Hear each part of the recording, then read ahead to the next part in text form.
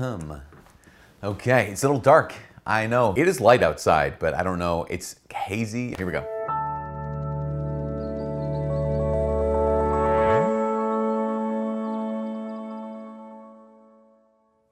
Hi, my name is Father Mike Schmitz, and this is Ascension Presents. When I was called to be a priest, when I was called to check out seminary, I had been dating a young woman for a number of years at that point. In my mind, I was all set. I was ready to go. I wanted to marry her and spend the rest of my life with her, and then didn't. Right? Clearly went into seminary, was called to do that. And anyways, since that's part of my story, I get to talk with a lot of young women or young men whose significant other has broken up with them because they're pursuing the seminary or they're entering the convent. And they they want to know how, what was her story, the woman I was dating, what happened to her? And they're asking the question, what do I do? This girl I was dating entered the convent. What do I do? This guy I was dating entered the seminary. What do I do? This is the temptation. The temptation is, I feel badly. I feel bad about the fact that I am sad. I feel bad about the fact that in some ways even I'm kind of mad. I mean, that can be a thing. No, it also can be a thing where you'd say okay, well, if I lost them to Jesus, God, you win. But there can be some guilt over the fact that I'm upset, guilt over the fact that I'm sad or mad or frustrated, not just because I had these plans with this person, not just because, we had talked about a life together, but also because I feel like an extra in someone else's vocation story. Right? So, when I tell my story, part of it is I referenced this young woman that I was dating at the time. She can come across, or at least I can portray her role in my life as just and then she was there and then she was gone and blah, blah, blah, moving on.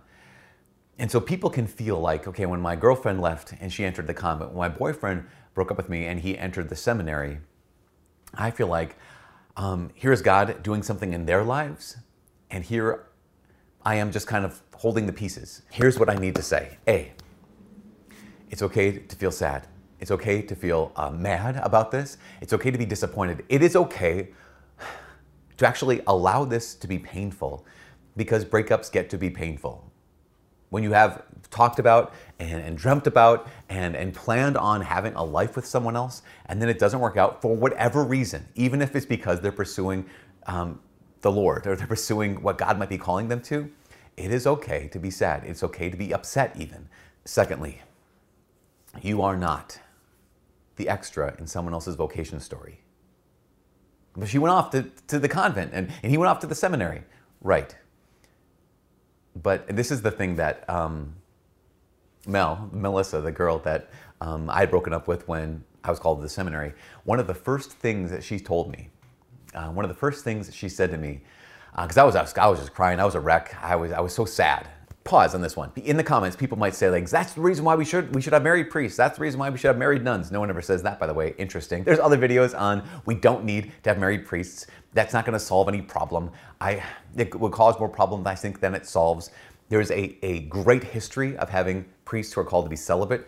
We're also called to have full lives, blah, blah, blah. We're not going to go down that rabbit hole, and you don't need to comment on this. You can just find out other videos that are really, really good about why the celibate priesthood is really good to have and is very healthy to have when guys get integrated in there, blah, blah, blah. Okay, back to our story. So when I told her I'm going to seminary, I was just a wreck, right? My heart was breaking because I really loved her.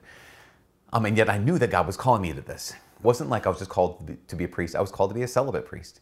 And that's a real thing. That is a real call. And even if my heart is being broken at this time when I had to break up with her, and her heart was broken when I broke up with her, that doesn't mean it's a wrong thing. That doesn't mean that it's the wrong thing to pursue or the wrong thing to do. It's what I was called to do. And this is the key thing. As my heart is breaking and as I'm crying in front of her, just on the phone. Whoa, wait, on the phone? I should tell you the whole story. I was a missionary in Central America at the time. I got this call, very, very clear, to say yes to the Lord, to serve priesthood in the seminary. And I knew I couldn't wait. I couldn't wait till I got back to the States in order to let her know. I had to let her know from Central America. And so that's why it was on the phone, because I can imagine some of you are like, how dare you? On the phone! At least it wasn't a text message. We didn't have texting back then. Back to our story. Here she is. Here I am. And I'm so sorry. I'm telling her, I'm so sorry. I'm so sorry. And she said these words, and these are the words that every one of us needs to hear. The words are, she said, no, it's okay. If this is what God wants for you, this is what God wants for me too. This is so important. She said, if God's calling you to this, he's calling me somewhere else. Because at that moment, she had this clarity. And the clarity was like, hey, future Father Mike, I'm not an extra in your vocation story. This is part of my vocation story. Please just hear me in this. If you've ever been broken up with, or if ever there's been this disappointment, maybe you went to the convent and they said no, maybe you went to the seminary and they said no, whatever the thing happened, whatever twist or turn happened in your vocation story, it's not someone else's vocation story. This is a part of your vocation story. So her and my dating for 3 years and then me breaking up with her to enter seminary, that was part of her vocation story. And so when people come to me and they say, yeah, my girlfriend of however many years entered the convent, this is not just her vocation story, this is your vocation story. And when girls say, yeah, I dated this guy for 2 years and we thought we were so close to getting married, and then he's in the seminary now, this is not just his vocation story, this is your vocation story. Why? Because God is present to you. God loves you just as much as he loves your ex-girlfriend or your ex-boyfriend. And he's a part of your life just as much as he's part of your ex-boyfriend or ex-girlfriend's life. And he's calling you just as powerfully and just as truly as he's calling your ex-boyfriend or your ex-girlfriend.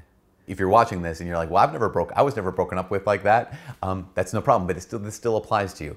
Because the question in the midst of suffering, and the question in the midst of heartbreak, whatever source of that heartbreak is, whether it's being broken up with or just real other suffering in our lives, the question we get to ask is, how is God loving me right now? That's the big question. In the midst of any season of our life, we get to ask the question, okay, how is God loving me right now? If this is someone else's vocation story, this is someone else's decisions, this is someone else's story, I'm on the outside. But you're not on the outside. You are on the inside of God's relationship with you. And so you get to ask the question, how is God calling me? How is God loving me? How is God in my life right now? And so I invite all of us to actually, in any moment, and actually every day, we can ask this same question, whether it's blue skies or whether it's dark skies that are overcast in the middle of storms, we get to ask the question, okay, how is God loving me right now? This is not someone else's story, and you're not merely part of someone else's story. Yes, we are all connected. Yes, we're part of each other's story, but you have your story as well. How is God loving you right now? How is God calling you to trust him right now? How is God calling you to surrender to him right now? What is God doing in this? Because so often, I remember talking with this young gal who, her boyfriend had broken up with her, went to seminary, and trial and stress and strain, and pointing out to her that God is doing something in you in this that he couldn't do without this. That God is doing something in your heart that he couldn't do without this. Obviously, God can use anything, and it doesn't have to be this. But if he is doing this, if you are going through this, then God is actually using this. So for all of us, regardless of the situation, the circumstance, being broken up with, not broken up with, whatever, what you're going through, God is doing something in this that he couldn't do without this.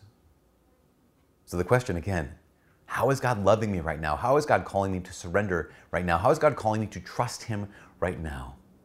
How is God calling me to enter more deeply into his heart right now?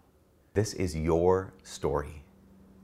And whatever the suffering is, whatever the heartbreak is, whatever the trial is, whatever the season in your life is, God is always asking. God is always inviting. God's always drawing us closer to his heart. So, how is God loving you right now? Because he does. Because he does.